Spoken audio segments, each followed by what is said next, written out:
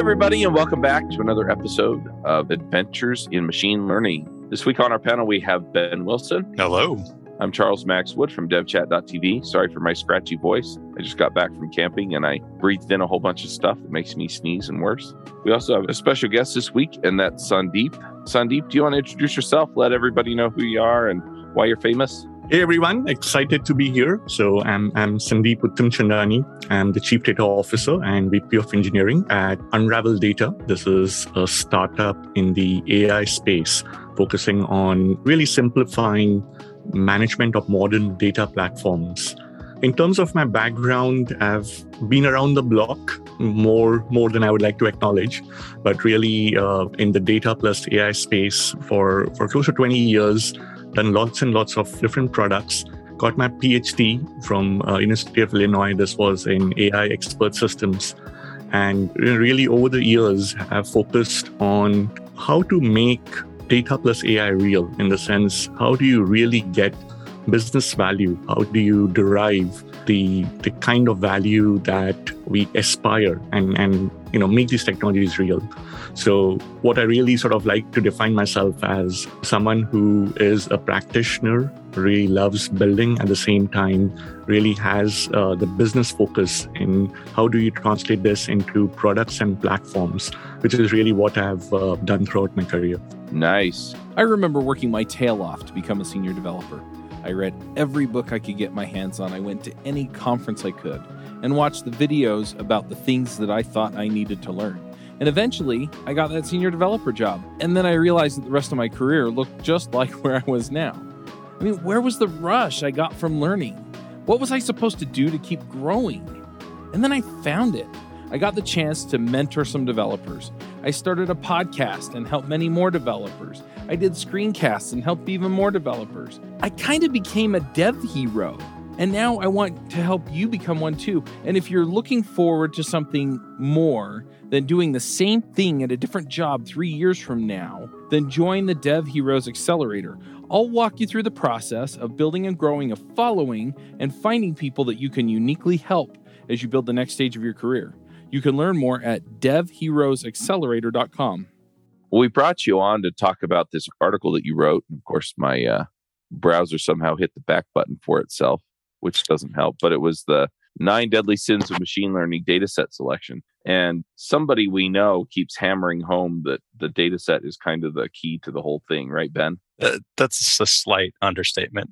And of course, how Sandeep introduced himself with that business focus as well, saying like, hey, you need to solve a problem, but the data is how you solve it. Yeah. So I'm wondering, as we dive into this, how do we get it wrong? Like, what are some of the things that we mess up, and how easy is it to do these things? Yeah. So if I take a moment here, let's sort of put this in perspective, right? And that way, hopefully the listeners get the full context.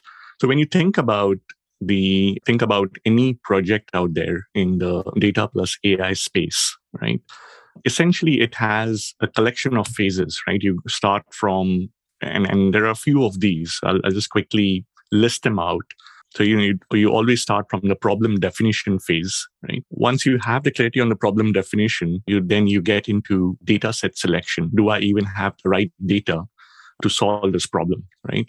After that, you get into what's called data preparation, right? You may have the right data, but how do you sort of get it in a form that you can actually apply in the context of features for your machine learning? Followed by that, you get into model design. Again, model design, a lot of things can go wrong, especially with feature engineering. And deep learning is not always the answer. I can tell you that. Then you get into training, and then you really get into how do you operationalize. So these are all the different phases. And in the end-to-end life cycle, if you think of it, each phase is really important for a successful outcome. We can pretty much talk through each of these, which play a very important role from creating impact. Now, within this context, obviously the data set selection, which is more or less the second phase, is what I was emphasizing there. And when you think about data set selection, man, it's the wild, wild west, right? This is where the aspirations and realities could be quite different.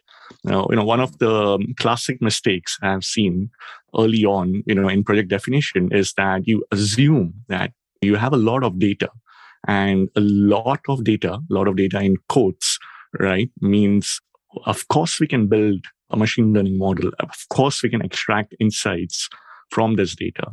Now, this is one of those topics where like having a lot of data may not always translate into the data being useful, the data really being the right distribution that you're trying to model. And oftentimes the data might be missing attributes, or what I refer to as like, can you model reality, right? So if there are important attributes which are never collected, because most of the times this data was collected for a reason, and that specific team did not quite have the context of someone trying to build a model and trying to do a prediction. So going back, when you think of data, it starts all the way, data set selection starts all the way from quality, which is like a headline today and a lot of awareness today. But more importantly, why the context of the data? Why was it collected? What do the attributes mean? How reliable are the pipelines that are bringing in the data? And then because a flaky pipeline essentially will eventually impact when the model is operationalized and goes live. So lots of pieces when it comes to specifically data set selection and things that can go wrong in that space. Yeah, from a model application standpoint, I've long ago since lost track of how many times I've worked with the team and they're trying to solve a problem. And they're like, hey, we have 5,000 features that we collect about this primary key of information. And it's like, yeah, that's great. Cool. What are you doing with it? I'm like, well, we throw it into a random forest or a GBT or XGBoost. It's like, okay, have you done your EDA and figured out what the correlation is between each of these features and your target? And some teams will respond, yes, they're the minority. Other ones are like, can you show us how to do that? And the reason we go through that exercise is to show, do you have the predictive capability or the capacity to solve this problem that you're trying to solve? And sometimes that means, hey, you don't. There is not enough signal here to actually build a relevant model. And the answer is, let's go talk to the software developers. Let's go talk to Charles and his team, the front-end developers, and say, hey, can you collect these 7 things, this 7 data points from your API, because we think that'll be useful. And then you take that data, throw it into your model, do a quick validation, and you see that on that holdout data, you've just increased the predictive capabilities of this by over 100% or more, because that latent variable that you weren't originally collecting, that is that reflection of reality, is now part of that training set. So that resonates with me when you said that. Yep, this is so common. Yeah, and one of the things really is, even if you look at outliers, topics which require understanding the data itself. So firstly, if you look at over the last 15, 20 years, right, with the big data evolution that has happened, what has basically sort of happened also is we went from, what you refer to as schema on write to schema on read, right? So schema on write essentially was in the good old data warehousing days, right? Where when data was aggregated, at the time of aggregating it in the warehouse, you had to define, what does this data mean, right? What are these attributes? Because you were sort of creating a tabular representation within the warehouse. Now, obviously, fast forward in the big data world, it is schema on read, which is dump whatever you want within the lake, right? And it's only at the time of reading that you really realize that, gosh, this is, these attributes are either junk or really useful, or we missed some of these other aspects. And schema on read really is the number one reason why there's also a lot of duplication, right? First-hand experience is lack of standardization, right? In some of my previous life projects, right? Simple metrics, right? What's the count of new customers? Just take a very simple metric. What defines a new customer, right? This metric will essentially have at least 4 to 5 business definitions. right? Sales will have a different definition. Marketing will consider it separately. Let's say I am an existing customer and buy another product from you, like you have multiple products, right? Do I count as a new customer? Would you count me as a new customer? Or I'm an existing customer. You're just upselling the products. Different departments count it differently. Sales would count it as a new customer. Marketing would count it differently. So simple examples like billing date, right? Because that's where you realize what, from a monthly MRR standpoint, now what is the billing date? Is the date when the credit card is billed? Is it the date where the money is actually received? If it's a debit card versus credit card, how do you manage these? So if you really start fine tuning, right, especially schema on read, no one tends to be responsible for the data because it's in the lake.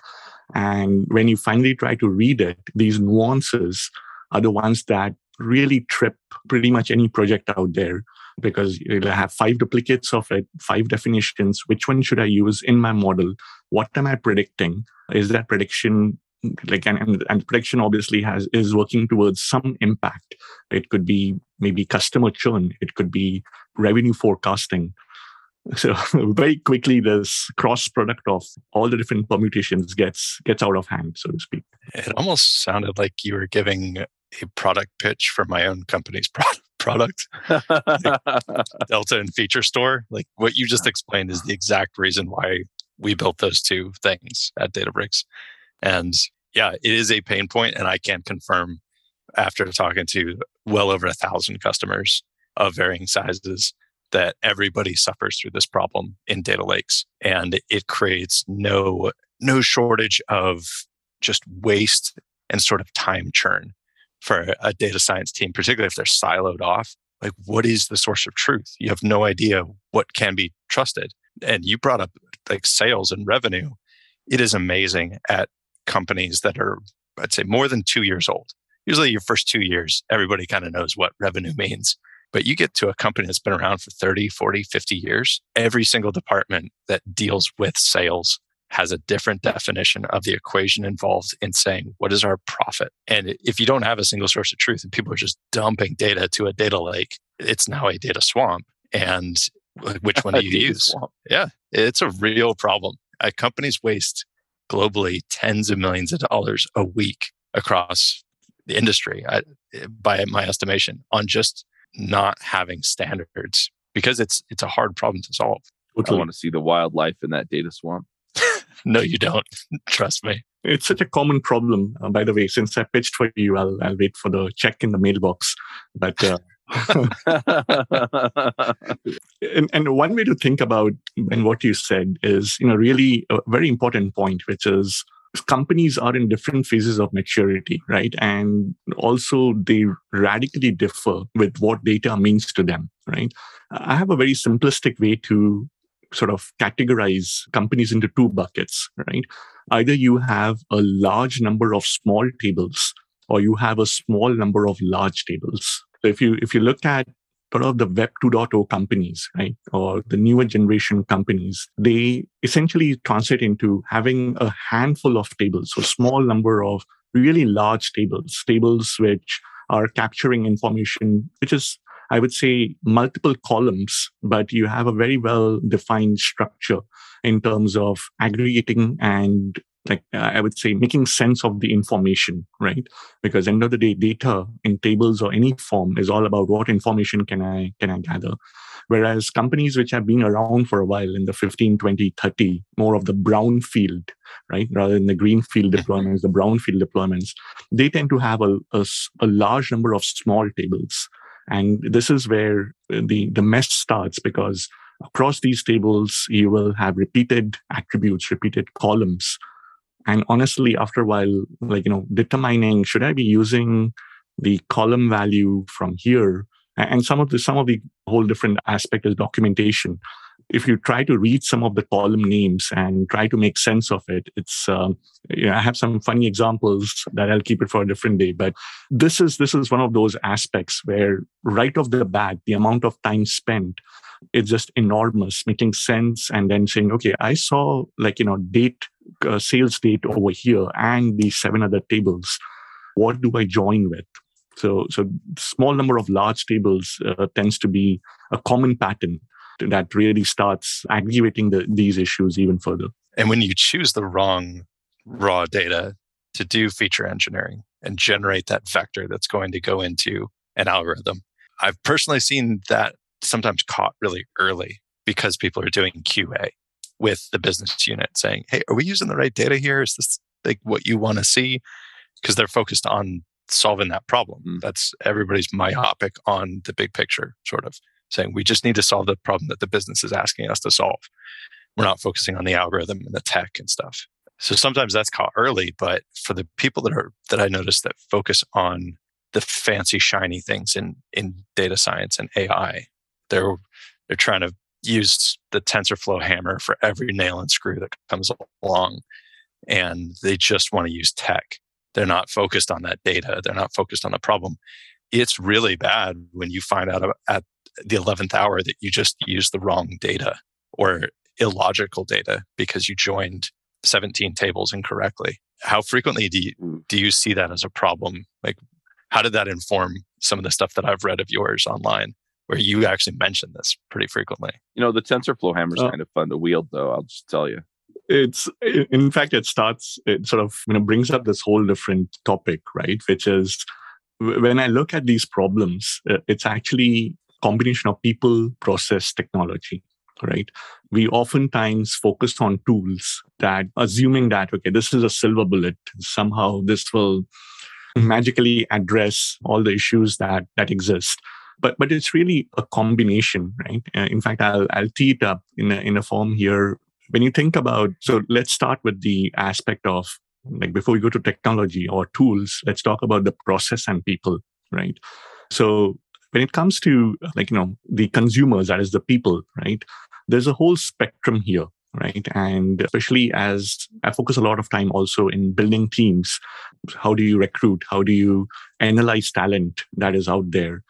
And honestly, the term data scientist or these days AI engineer, these are, it's like, it is, there's no, I think we need a standardization in the definition here itself, right? I agree 100%. It is a loaded term. I claim all of the above. Yeah. It's just this umbrella term for actually 15 different specialities that is involved in solving a problem with machine learning. Yeah, I agree. Precisely. That's just how efficient I am. You're the unicorn. So, Charles, exactly. You're the true unicorn out there. Didn't already know that. Anyway, go ahead. If you look at the resumes out there, right? Every resume portrays to be a unicorn. I think let's just start with that, right? And when you start sort of going through the specifics, right? The thing I try to do is really try to place where does this person best fit in the journey map, right? And what I mean by the best fit is what are their signature strengths, right? And a big chunk of what data scientist resumes, and again, there's a variation in terms of experience, entry level, mid, senior. So just taking broad strokes here, right? Oftentimes a big chunk of resumes or the eventual realization of the signature strengths, or especially folks who are in the data scientist space, is more, I would say, in the models and algorithms, in the sense that the overall journey, because the key aspect really is models and algorithms are a means towards the end, right? And the end here is how do you generate the impact? And impact here starts by the very first building block. Do I understand the problem, right? So simple aspects, which is what's the right level of accuracy that this model has to accomplish, right? How do you measure that, right? Obviously, recall and precision is a function of use, right? You need the product thinking there. You cannot hypothesize like the right values. Again, it's like if you're predicting spam versus you're predicting patients with heart disease, these values will have very different implications, so to speak. So fast forward from there all the way to those fundamentals to then getting into the guts of data, right? Data is a skill. Data definitely requires a deeper understanding. And obviously then you get into machine learning models, there's always a bias, especially in junior talents, to get into more of complicated models, what I refer to as, you're compromising interpretability too soon in the journey, right? Interpretability versus performance. Yes, we have to, build the most accurate model, but the most important thing initially is to learn as much as we can. And this is where the most simpler the model, the better, because that's where, oftentimes you realize you can take a bunch of attributes, model all day long, and get nowhere because those attributes are not representing reality, right? Some of these like aspects which you're trying to model, if I'm trying to model customer behavior, right?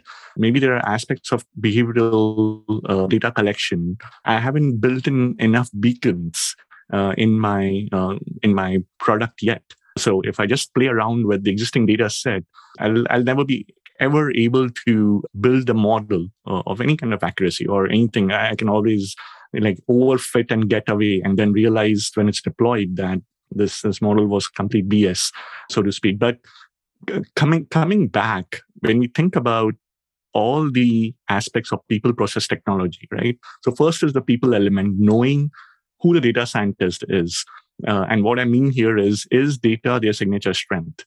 Because if not, that's right off the bat, you need to complement and make sure there is someone on the team with that signature strength, right? Yep. And again, and even in terms of traits, right? There's a whole bunch of traits when it comes to dealing with data. Data requires a whole bunch of patience in terms of context, understanding, really owning it. And once you actually have those investments, they pay out well. Every data set should have an owner. If not, start right there, because what you feed in your model is what comes out on the other side. So garbage in, garbage out, right? So simple physics applied here. The second... that actually reminds me of like that topic of the specialization. That really reminds me of a conversation I had earlier this week with a customer where it was a sort of a DevOps group that was coming to ask me like, hey, we support like 10 different data science groups in the company. And I was like, oh, that's cool. You have so many data scientists working there and solving these problems. They're like, yeah, production's really hard though for like a CI/CD that we need to do. Okay, how are you doing it right now? They're like, well, they send over a notebook and then we have to figure out how to convert that into actual code. And I was like, that's not CI/CD. That's manual deployment and manual development. But okay. And they're like, well, what should we do here? Like, what tools does Databricks offer? Like, what can we do with your platform to solve this? Like, nothing. This is not a tool problem. This is please go hire a developer per team to work with these folks and teach them how to write correct code. Like, teach them basic functional programming paradigms. Teach them how to use Git properly. And then you can talk about the tooling of CI/CD.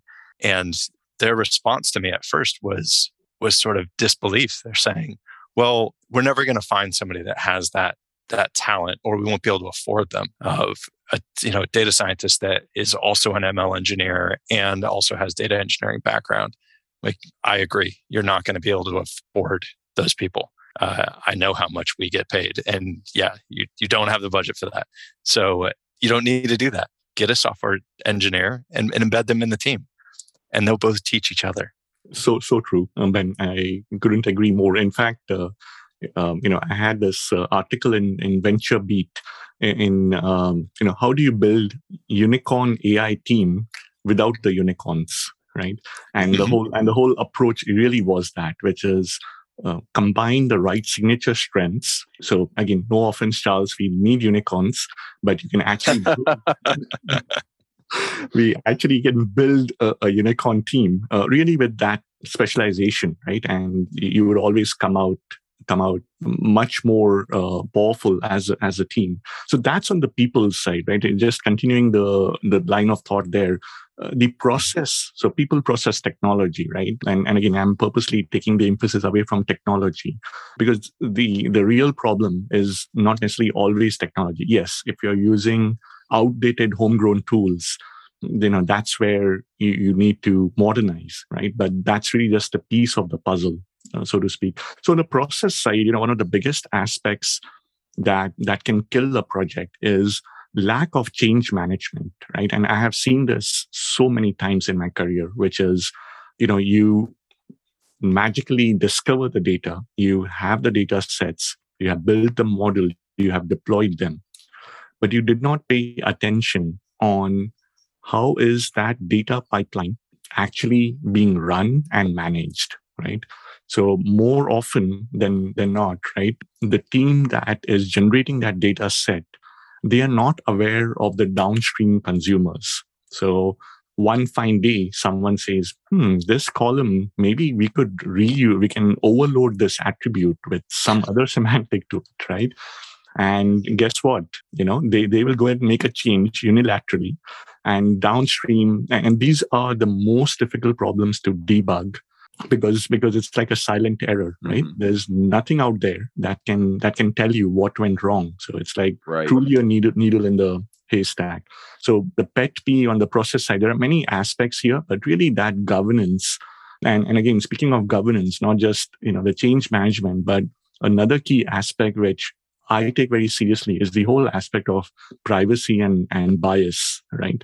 And again, there are a lot of examples of how models can get biased. I'm sure you guys have seen some of that. So this is the kind of thinking that has to be put in right from day one, because retrofitting it later on, once you have the model or once you have in production, it's extremely difficult, if not impossible. The only time I've seen to machine learning either, by the way. Something changes out from under you, the meaning changes, the usage changes, and then it's like, this isn't behaving the way we thought. What is going on? I mean, I'm primarily web development. You just look at it and you're going, I don't get it, right? And so you trace it all back. Okay, this is where the code changed. Why did it change here? And somebody changed the assumptions and moved the ball. And then you're going, oh, yeah, it's not unique to machine learning. The only time I've seen that foundational change happen after bad practices have been in place for a while is if you're actually putting the business's revenue on the line. And I've seen ML use cases that were not developed in the most serious of ways, but they were actually being consumed in very serious ways, like a front-end development team consuming predictions from the ML team that's driving an app experience or driving a major part of the sales pipeline on a website. And it looks like Frankenstein's monster when you look at the ML infrastructure and code. And there's no quality controls. The funniest one that I've ever seen was an entire service that was being done by an ML team that completely blew up. They didn't know how bad it was until over 3 weeks after the change had happened. And it was standardizing on moving away from Fahrenheit scaling to go to Celsius scaling. And they didn't realize that that was the most important attribute that the model was using for determining demand for like inventory management. And an autonomous system that a front-end engineer actually found because they were actually ingesting this data and building a visualization for it. They were like, hey, something's really wrong here. Like it's calling for us to just make all of these orders. Luckily, they caught it in time, but it exposed this massive problem that they had where nobody was controlling anything. And it was funny, Charles, your counterpart at that company was like, see, this is why we use Swagger. We have definitions. We have controls. Yep, we know. Okay. The definitions are so critical, right? But, it's actually a really difficult problem as well, which is, and again, going back to the schema on read in play, right? While dumping the data or collecting the data, the mindset is, let's put it here. We don't know if this is going to be useful or we will use it, but let's put it in the lake, right? This is where the swamp and lake kind of is the borderline distinction, right? Too much of data that is put in without real understanding and use is equal to a swamp at that point. And honestly, today, whose responsibility it is, right? So while writing data in the lake, there are multiple different personas involved, right? One is the application owner, the people generating that data, right? Second is the data engineering team that have built the pipelines, right? So the ETL, ELT, whichever flavor you like to talk, or even just pure events, right? So that's that team which is taking the data, putting it into the lake, right? And then you have the third persona, which is the persona of consumers, analysts, data scientists, AI engineers. Now, the person who knows, or the persona that knows most about the data, is the first one, which is the application engineer, because it's really the context. They know exactly why they are collecting what they are collecting the data for. And, one of the aspects I like to call there is they know the biased context, right? That is the data. A common example is in one of the projects, we were only collecting data for iPhone users, right? And the context was we didn't care. We were doing something specific just for iPhone, right? And it had all the right attributes. So downstream, later on, a data scientist looking at that data set, found a match to something they were trying to build. But what they did not realize is that that entire data set was only iPhone users, right? And that context is not captured anywhere, essentially. So, of course, the model was biased because the model always predicted, the model never really saw any other data. It never saw Android. It never really saw any other activity, so to speak. So it's really that aspect, which is in these three personas, who's responsible or who should do it, who does it, and how do you really sort of incentivize, right? More of what I like to talk about is data exchanges, right? Like create just the way we exchange goods, right? There should be data sets within companies where there's a clear owner and there's an incentivized model to actually document and have your data set being used the most, right? Because in some sense, that will basically be the motivation to document every aspect of it, right? Really make sure that if a user has a query, if a user downstream wants to understand more, today, those guys don't get the time of day, because it's like, okay, I'm the application user, go away. I don't care about what you're trying to accomplish downstream. So some of those aspects, and again, these are far away from tool problems. It is really like the combination of the right set of people, obviously starting with data right. And the key model there really is also thinking beyond, the traditional approach of again, when you think of structured, semi-structured, and unstructured, right? Is there some way you can represent things as events, right? Because if your data is an event, a business level event, it kind of naturally is self-documented with the right context. So depending upon how innovative you want to be as a team. But these are the guts of the problems that need to be addressed. Hey folks, it's Charles Max Wood, and I just wanted to jump in here and let you know about something that I'm doing. It's free.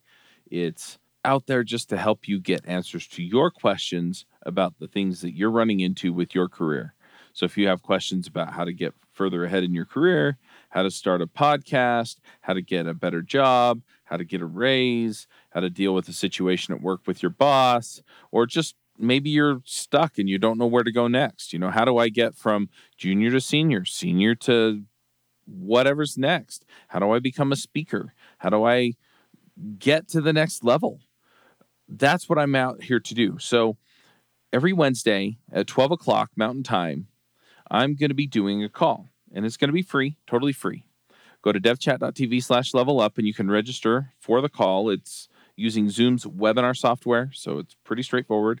And what we're going to be doing is I'll do 10 minutes and I'll just show you how I do some form of how I level up. And then we'll just answer questions. And it's not going to be a question and answer like, hey, what's your favorite flavor of ice cream? And then I say Rocky Road or whatever, right? Instead, what we're looking for is more along the lines of, I have this situation. How do I handle it? I'm trying to figure this thing out. How do I figure it out? I'm trying to stay current. How do I stay current? And if you have any of those kinds of questions, I'll bring you on the call. We'll ask some deeper questions. We'll make sure we get you a solid answer. And I'm really looking forward to helping some people out. There will be no sales, no selling, no nothing on these calls. It is literally just 10 minutes of training and then Q&A.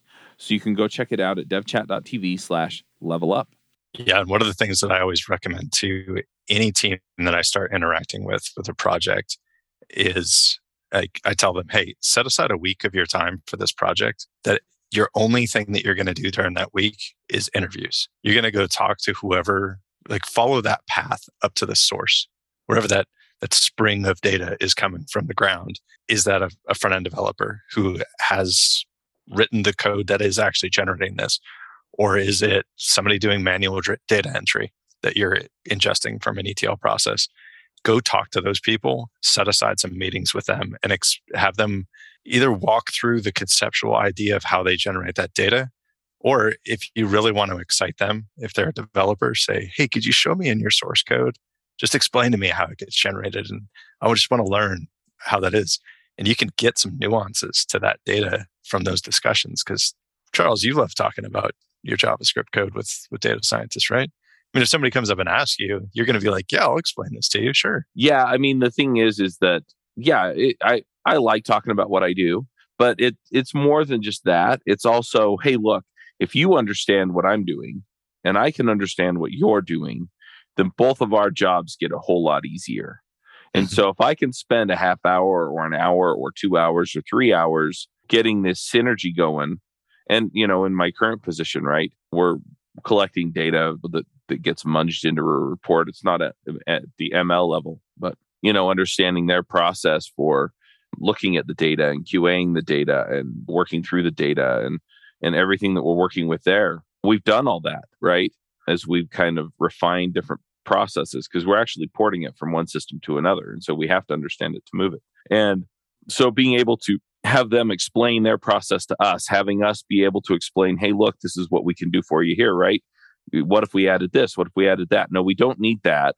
This is really important. Hey, that thing would be really nice, and so we can kind of get these synergistic ideas coming together that way. That's where the real power with those conversations comes in. Mm-hmm. And once you fully understand that source of where that data is coming from and how the people are generating it and eventually using it, depending on the application, you could be ingesting data from the front end and then pushing it back to the front end via a REST API. And so that all parties are really geared up and understanding each other's worlds and helping each other out. Some of the best ideas I've gotten for ML solutions that back when I used to build them were due to talking with front-end developers, saying like, hey, the customers and how the app works. Let's sit down for like a couple of weeks and just work together. Let's pair a program. I want to learn. That's how I learned, how I air quote learned JavaScript, was by sitting next to front-end developers and just watching them work. And I'm like, wow, that's some interesting syntax. Cool. And then they're like, show me how you do the ML stuff. But we shared information about that. And that I think is a fundamental process that a lot of data science groups don't do, but I always recommend that they do, is learn your data and make friends. Well, and just down to that, it really does, it, at least in my case, where I'm working now, it's really opened up a lot of things, because it's, it'd be way easier if you could just do this, right? And some of it's UI that they use that we build. And some of it is, hey, if we collected this data this way, then stuff's more accurate. We get a better report, we get a better product, we get a better outcome. Totally. And one of those aspects which both of you brought up, right, is really spending time, right? And the way I characterize that is, firstly based on the ML project or the ML model, right? See, not all models have the same, I would say, operational complexity. So the way I like to break down an ML project early on is a 2x2 matrix, right? Which is it an online or an offline model, right? And is the training online and offline, right? So that basically gives you the permutations, right? In terms of what you're really trying to build. If this is an offline model with offline training, it's a completely different world than an online model with online training, right? Yeah. And this structure helps you define how much upfront investment and the time spent, as Ben was calling out. It's really a function of where you are in this matrix. Because if you are trying to do any kind of online training, right, or continuous retraining, you better make sure that the model, the data being fed in, not just that, it's a reliable pipeline, but there are validations built in for quality, right? You do not really want the kind of drifts that can potentially come in. And again, really depends on what the model does. But the more used model or something which is more critical for the business, the more important it is to do this due diligence. So in fact, it wouldn't even cross phase 1 of the project milestones if it's an online retraining model and we don't really have the quote unquote the friends Ben was mentioning, right? The depth of understanding. And from an infrastructure standpoint, that online, that even gets broken out into 2 parts. You have a passive retraining system that you would set with a cron trigger. Say, hey, champion challenger, let's see if I can do better than what is currently pushed to production and running in a container somewhere. But then I've seen active retraining systems, which are doing online real-time drift monitoring and trying to detect concept drift that's happening. I've seen them at large financial institutions where they have online systems that are doing fraud detection or intrusion detection, like people that are trying to attack their network, and they have AI, air quotes, that is just checking to make sure, are we detecting this correctly? And whenever it starts dipping below a certain level of prediction accuracy, it'll asynchronously kick off a new retraining with this new feature data.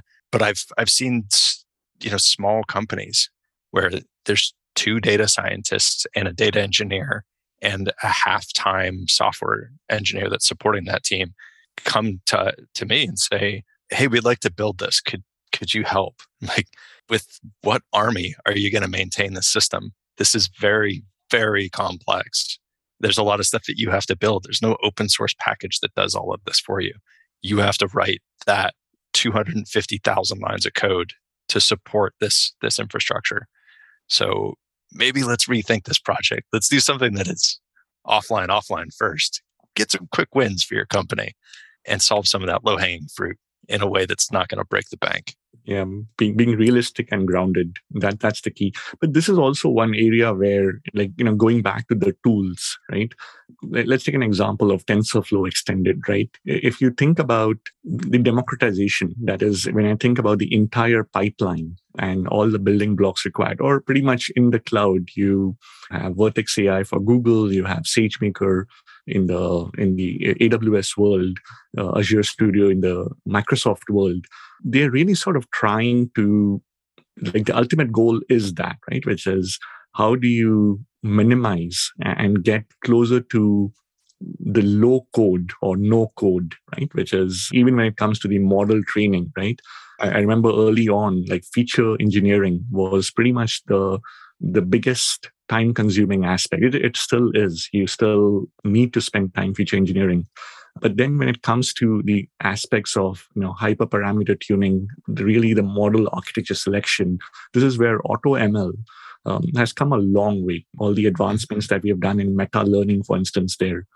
So I would basically say, the ultimate goal would be, 2 to 2.5 person team driving big things. We are necessarily not there yet. And a lot really depends on the data and the problem they're trying to solve, right? This whole online, offline, data quality, pipeline robustness. If some of those are in place, they can pull it off. But mostly, those tend to be the tripping points. Yeah. And having just enough time and budget, that becomes a real problem for smaller companies with smaller teams, is that thing that a lot of data scientists never really think about, but it's all that a business thinks about. It's what people in your position think about, which is, what is the ROI here? If I'm going to approve budget to develop this solution and it's going to cost me $800,000 in 2 quarters to build this, is this going to make my company $800,000 at least? Can I even break even? And that's what really, something that you mentioned earlier really resonates with me. And it's something that I always try to tell teams when they want to try greenfield projects, which is start as simple as you possibly can, even if that means you're just building a heuristics model, which is just case statements in SQL. keep it as simple as possible to try to at least get an attempt to do some intelligent design on top of a decision that you want to make. Or if it's a regression problem, just build a simple linear fit. You can do in an afternoon algorithmically. Get it as simple as possible and then test it. You don't have to test it on 80% of your customers. Test it on 5%, run it for 3 weeks, collect some data, see what it actually looks like. And then that can tell you, oh, there's a potential here and we can invest and this is important. Or it can say, wow, there's no difference. Let's move on to something else. And that fast answer, I think, is incredibly important for any team to get to as quickly as possible. Couldn't agree more, Ben. In fact, the mantra is really how to fail fast, right? Mm-hmm. And really sort of checkmark these milestones that you need to accomplish. In fact, that aspect of impact brings up an interesting example just to sort of drive it home. Sometime back, we were basically looking at building customer churn prediction, right? In terms of really understanding what customers or which customers were at risk, right? And there was a lot of energy we spent in going what I refer to as a journey from data to insights, right? Which is, how do you build a model that predicts that this customer is going to churn, right? Now, guess what? We did a pretty good job in building that model. What we missed out is the last leg, which is how do we go from that insight to impact, right? Who is looking at that? Who is using the prediction? And again, this was more a retrofit, but that is now a pattern, that I apply everywhere, which is, you have to work with the consumer. The support agent that is receiving the call needs to see that prediction, needs to see it on their screen so they can, in real time, make adjustments, make offers, provide discounts, whatever is required, right? And that last mile really is the most difficult mile. Oftentimes, how do you, not just bring it to them, but then you need to train how to understand the prediction, right? If your prediction is too complicated, right? Or you're throwing out terms which they have no understanding, right? How do you get it down to a simple, churn risk, high, low, medium, or a model that can be interpreted easily in real time? I think that is I would say, going back, the value of the investment. And the sooner you can complete that cycle, this is really the lean model applied in the AI ML world. If you spend way too much time just in the early phases, you pretty much have lost the budget or exhausted the budget 3 times over. That you have really nothing you could be doing when it comes to getting the impact implemented, studied, mapped it in terms of whether this is useful. So that going through the cycle as quickly as possible, right? Really, I would say bubblegum and duct tape, because the end to end is more important than any individual piece in the entire flow. I wonder if it's something about churn models that I have seen this sort of pattern so many times. I've done it once before, where you create this hey, we can predict churn with 97% accuracy based on holdout validation that we've done in post-hoc analysis. And the business is marketing is cool, great. What do you want us to do with this data? Yeah, it's in the table, but we're not going to query this table for every time we have a question. Yeah, cool science project, dude, which forces some sort of application. We're oh, well, let's create thresholds and let's say, hey, anybody who is high value and has a high risk of churn over the next 2 weeks, let's send a custom email to them and give them a discount code or something. That's that last mile use case. Convincing the business to do that after you've already built something. Some data scientists and my historic self, I was I have to prove to the business that I can perfectly solve this before I can even talk about a use case. And I learned my lesson on that very early in my career. And I tell that story to a lot of people of saying, hey, don't be like me. I was dumb. Talk to the business first, but explain to them that this may not work. Let's test it out together and see if we have a use case here. But yeah, I've seen other stuff with churn models that are very similar. The craziest one I saw was somebody doing cohort analysis of churn across all users. And they sent to the customer service department on a web app. So they involved like front end engineers as well to build this web app that showed the data from the raw predictions, but they aggregated it based on the cohorts, and they sent a ROC curve with a draggable slider, and it would give you like this, basically an intersection point. And I just asked, like, are you expecting a customer service representative to do like integral calculus in their head to determine what to do based on this data? They're like, well, this is what we generated and what we use. I'm like, yeah, like collectively, there's 32 years of postdoc research in this group with all of you people. You understand this. These people will not. Let's simplify this. Let's give them a color-coded green, yellow, orange, red. And one of those colors will pop up for the person that they're about to talk to. Red means you need to make this person happy because they're high value and high risk of churn. And yeah, that last mile, that is why I tell people, make sure you've got a good either product manager or project manager that comes from a technical background working on these projects, or a data scientist who is exactly, by the way, I have read that blog that you wrote about building the unicorn teams, but that one role that you specify in there, which is that sort of business focused data scientist, somebody who that's how they think. Like, hey, I'm here to solve problems. They don't need to be a specialist in algorithms or in data manipulation. They don't need to know how to do CI/CD and MLOps pipeline stuff, but they specialize in talking to other humans and figuring stuff out. So true. I'm pretty good at math. I want the color-coded one. Oh, so do I. Simplicity is key. Bug him. Yeah, Okay. exactly. Actually, folks, the last mile is so important. In fact, these days, the way I ask the teams to approach any problem, right, is start with the end, right? So like going back to the churn prediction model, I would not invest anything until prove to me that, okay, let's assume that we are able to predict customers that are going to churn, right? And let's just sort of see, what levers we have, right? In the sense that, okay, if we send them an email, do they even open that email? Or, if we are going to have a support specialist call them, do they even pick up the call, right?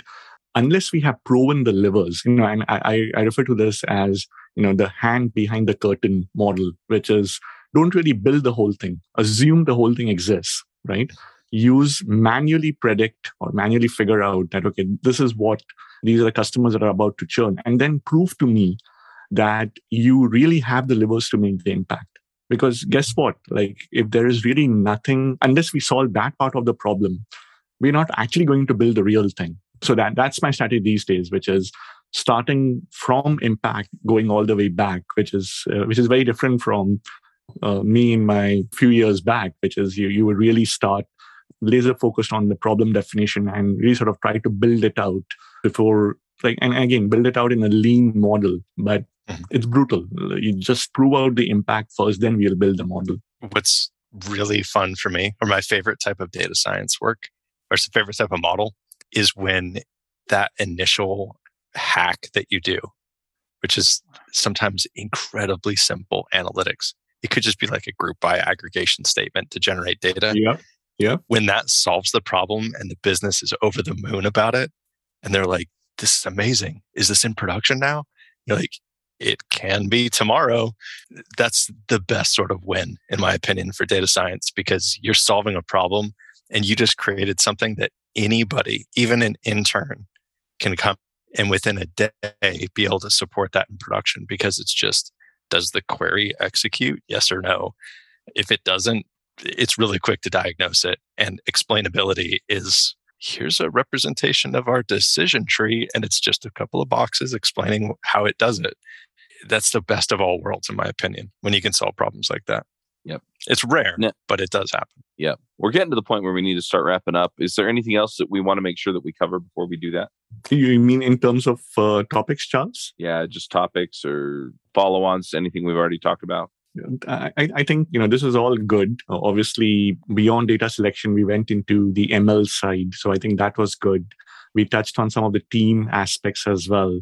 Yeah, I think this was a fantastic conversation. It kind of took its own twists and turns. All right. Well, let's go ahead and do some picks then. Hey, folks, if you love this podcast and would like to support the show, or If you wish you could listen without the sponsorship messages, then you're in luck. We're setting up new premium podcast feeds where you can get all of the episodes released after Christmas 2020 without the ads. Signing up will help us pay for editing and production, and you can go sign up at devchat.tv/premium. Ben, do you have some picks for us? Yeah, since Sandeep didn't promote it, I'm going to promote it. The Self-Service Data Roadmap, Ben O'Reilly book that he wrote, really covers some of the topics that we've been discussing and gives that perspective from a seasoned CDO about how do you create your data infrastructure and how do you make things successful for a company that is moving towards being a data-driven organization. That, and we touched on a little bit in the chat today about anybody who's trying to build a team or wants to get serious in ML, but maybe doesn't want to spend 4 or 5 years at a FANG company, and you're just trying to build something at a startup. Like, how do I get data science off the ground correctly? Definitely take a look at that blog post that talks about the unicorn team. I've seen it play out everywhere that I've seen successful ML, is not trying to look for that one person who knows it all, but saying, how do I identify all the critical components that my team needs to do and source those people, but make sure that we don't have any of those people as, what was it? How did you call it in it? It's like a jerk genius or a genius that like knows it all but can't work with people. Yeah, you don't want a brilliant jerk in any of those roles. And sometimes unicorns can be that, unless you're you, Charles. But it's I'm a unicorn that way too. Yeah, I call him the tortured genius. Yes. Oh yeah, and it's funny. You work in tech for long enough, and you'll wind up working with somebody that's just, it's like, you know what? I want to talk to him because I'll get my answer and I'll learn something, and I don't want to talk to him because they'll make me feel like a complete idiot, and they'll do it on purpose. Yeah, it's like they have something to prove. But yeah, I found that anybody that behaves that way just to show that they're superior are doing that to protect their own fragile ego. Because anybody who actually knows what they're doing wants to help others. Yeah, well, it's funny, and I'm just going to pile on this for a second, and then I'll do my picks. And I've talked about this before, but I have a brother that just finished his computer science degree from Western Governors University, and I have another cousin that he got most of the way through a computer science degree at Brigham Young University, which is just up the road, before taking a full-time job somewhere, because 2 kids and a wife and school, that's a lot. But anyway, they both asked me at one point, they're like, so what's the most important thing, that I'm going to learn that's going to help me in my development career? I said, well, you kind of have to have the baseline coding skills, right? And you have to be able to pick up new stuff. I said, but honestly, the biggest thing is you have to be able to work with other people. And they're like, they looked at me and they were like, really? And I was like, yeah. I was like, any more software development's a team sport. And if you can't do it on a team, they don't want you and they don't care how good you are. Exactly. And the teams that haven't figured that out yet, they just haven't hired that, what did you call it? Tortured genius? They haven't hired that person yet and suffered through it. Totally. And the most important thing within the team is mutual respect, right? If someone thinks that they are way above everyone else, no matter how good they are, that's a disaster. You will never realize the overall, because it's like your goal is the productivity of the overall team, not an individual. And that's my pet peeve there. Yeah. I will admit, though, I do like looking smart. So sometimes it's hard for me not to do it, right? Yeah, but you also teach people all the time. Yeah, I try. I mean, you run a pretty big podcast network, so. Fair. Yeah. Anyway, so I'm going to throw out some picks. The first one is, I just want to remind people, I think I picked this last week. I'm doing a weekly Q&A / training call. Looks like it's going to be on Wednesdays at noon Mountain Time. And so, if you've got a question or a situation that you're trying to figure out, go to devchat.tv/levelup, and it'll take you to where you can register for the webinar software. But honestly, it's just going to be coaching and training. No sales pitches, no selling anything. Honestly, it's just going to be me trying to help people out. So bring your questions. Where do I go next? How do I level up? How do I move ahead? If it's a technical question, I'll try and answer it if I know the answer and help you find the answer if I don't. But I really want to just help people move forward. And that's kind of a big part of where we're heading with devchat.tv. And expect to see changes on devchat.tv here within the next few weeks. And we're moving pretty fast on some of this stuff. Beyond that, so the last 3 days, I've actually been down at a camp with my son. So the church took all the boys aged 11 to 18 camping. And we went down to this Big Rock Candy Mountain Resort in southern Utah. It's in southwestern Utah. So if you're thinking like Arches National Park, if you go basically due west from there through all of the nothing that's down in southern Utah, in the middle of that nothing, there's this fun little resort.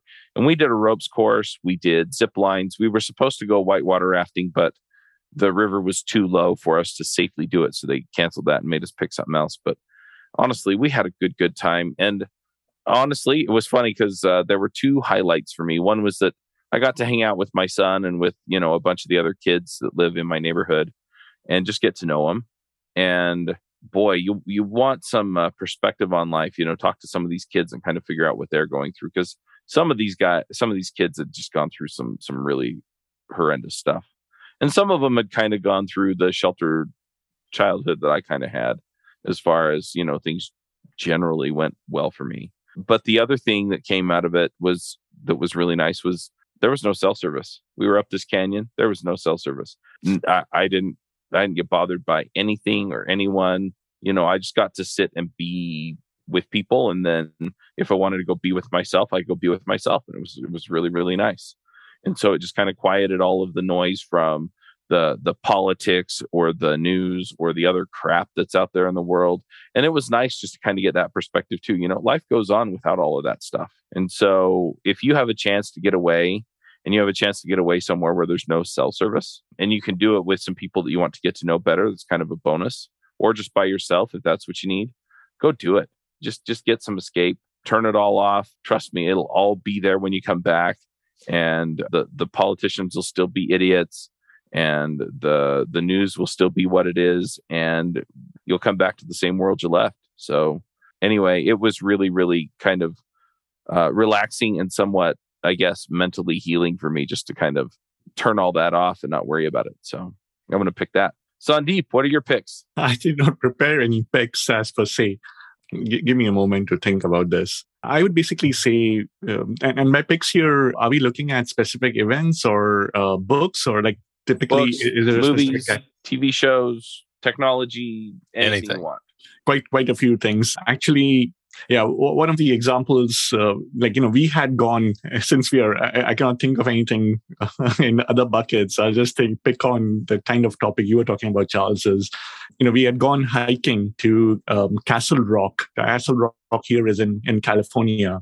And, this is again a similar kind of experience where the idea was, I again went with my son and my daughter, right? And it was one of those where you really get to spend time and tune out of all the other distractions that typically come along the way. So I would basically say, as you were talking about your experience, the top thing in my mind was really that, this was fairly recent. This is something that you just did a month back. So I couldn't just stop thinking about that exercise or that event. On the technology side, my topics really is all the stuff that's happening in, firstly, two picks, if I were to make a call, right? One is the amazing progress we are making when it comes to things like GPT-3, the things that we are kind of advancing in sequence to sequence learning, right? And which is really sort of getting into, in fact, there was this recent thing on Codex, which is, a model that can actually write the program for you. So you specify things in simple English, the model trained on Wikipedia.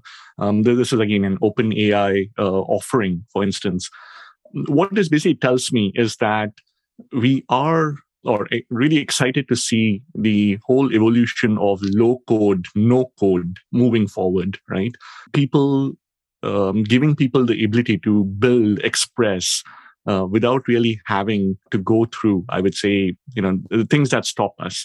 So I think that's one key thing I'm super excited about, like everything that we have, like in the way these models are improving and changing. And the other dimension really is the advancements in the cloud, the democratization that anyone can spin up any model, any amount of data, pay as you go, really sort of making it super easy for for even high schoolers and kids these days. Just looking at some of the projects, my son was participating in one of these AI projects related with AI, and just amazing to see, people like high schoolers and really middle schoolers building out prediction models for heart disease prediction, models to better sort of allocate or use of water, things like that. So really excited by how things are progressing and what the world will look like with some of these things which seem to be emerging in front of us. Long-winded way. Letting people focus on doing what humans are really good at, creatively solving problems instead of mechanically writing code. I agree. Totally. And we are getting there. It's not a fiction movie. Especially some of the major improvements, the transformer model really has opened up the door. A lot of press made over the last year or so in the AI ML space. Having been in this space for really long time from my PhD days, it's super exciting how quickly we are now able to move, not just with new models, but again, what compute and data can do to really build out these humongous models. 20 years back, unimaginable to even get a teraflop available. But we've come a long way. Yep. All right. So one last question. If people want to reach out to you and get more information, see what you're working on, follow your journey from here, where do they find you? Yeah, I'm actually most active on Medium. So if they look me up on Medium, or if you can post a link to my Medium homepage, that's the best way. I love to really share information. Part of what I like to do is really make sure that, these lessons that we are learning, as we build this out, sort of share them, make them available. I also have a nonprofit, dataforhumanity.org, where the whole intent is to actually help nonprofits leverage the value of data and AI. And so in some sense, definitely follow me on Medium. Love to also have people participate for, if you have the bandwidth, if you have the time, if you have the skill and want to learn the skill, I want to encourage folks to look it up, dataforhumanity.org. And we have lots of different projects going on there. Sounds great. We'll put links to all of that in the show notes. If you can put links to those in the chat, that would really help us out. And we'll just wrap up here. All right, folks, till next time, Max out. All right, take it easy. Bandwidth for this segment is provided by CacheFly, the world's fastest CDN. Deliver your content fast with CacheFly. Visit CacheFly.com to learn more.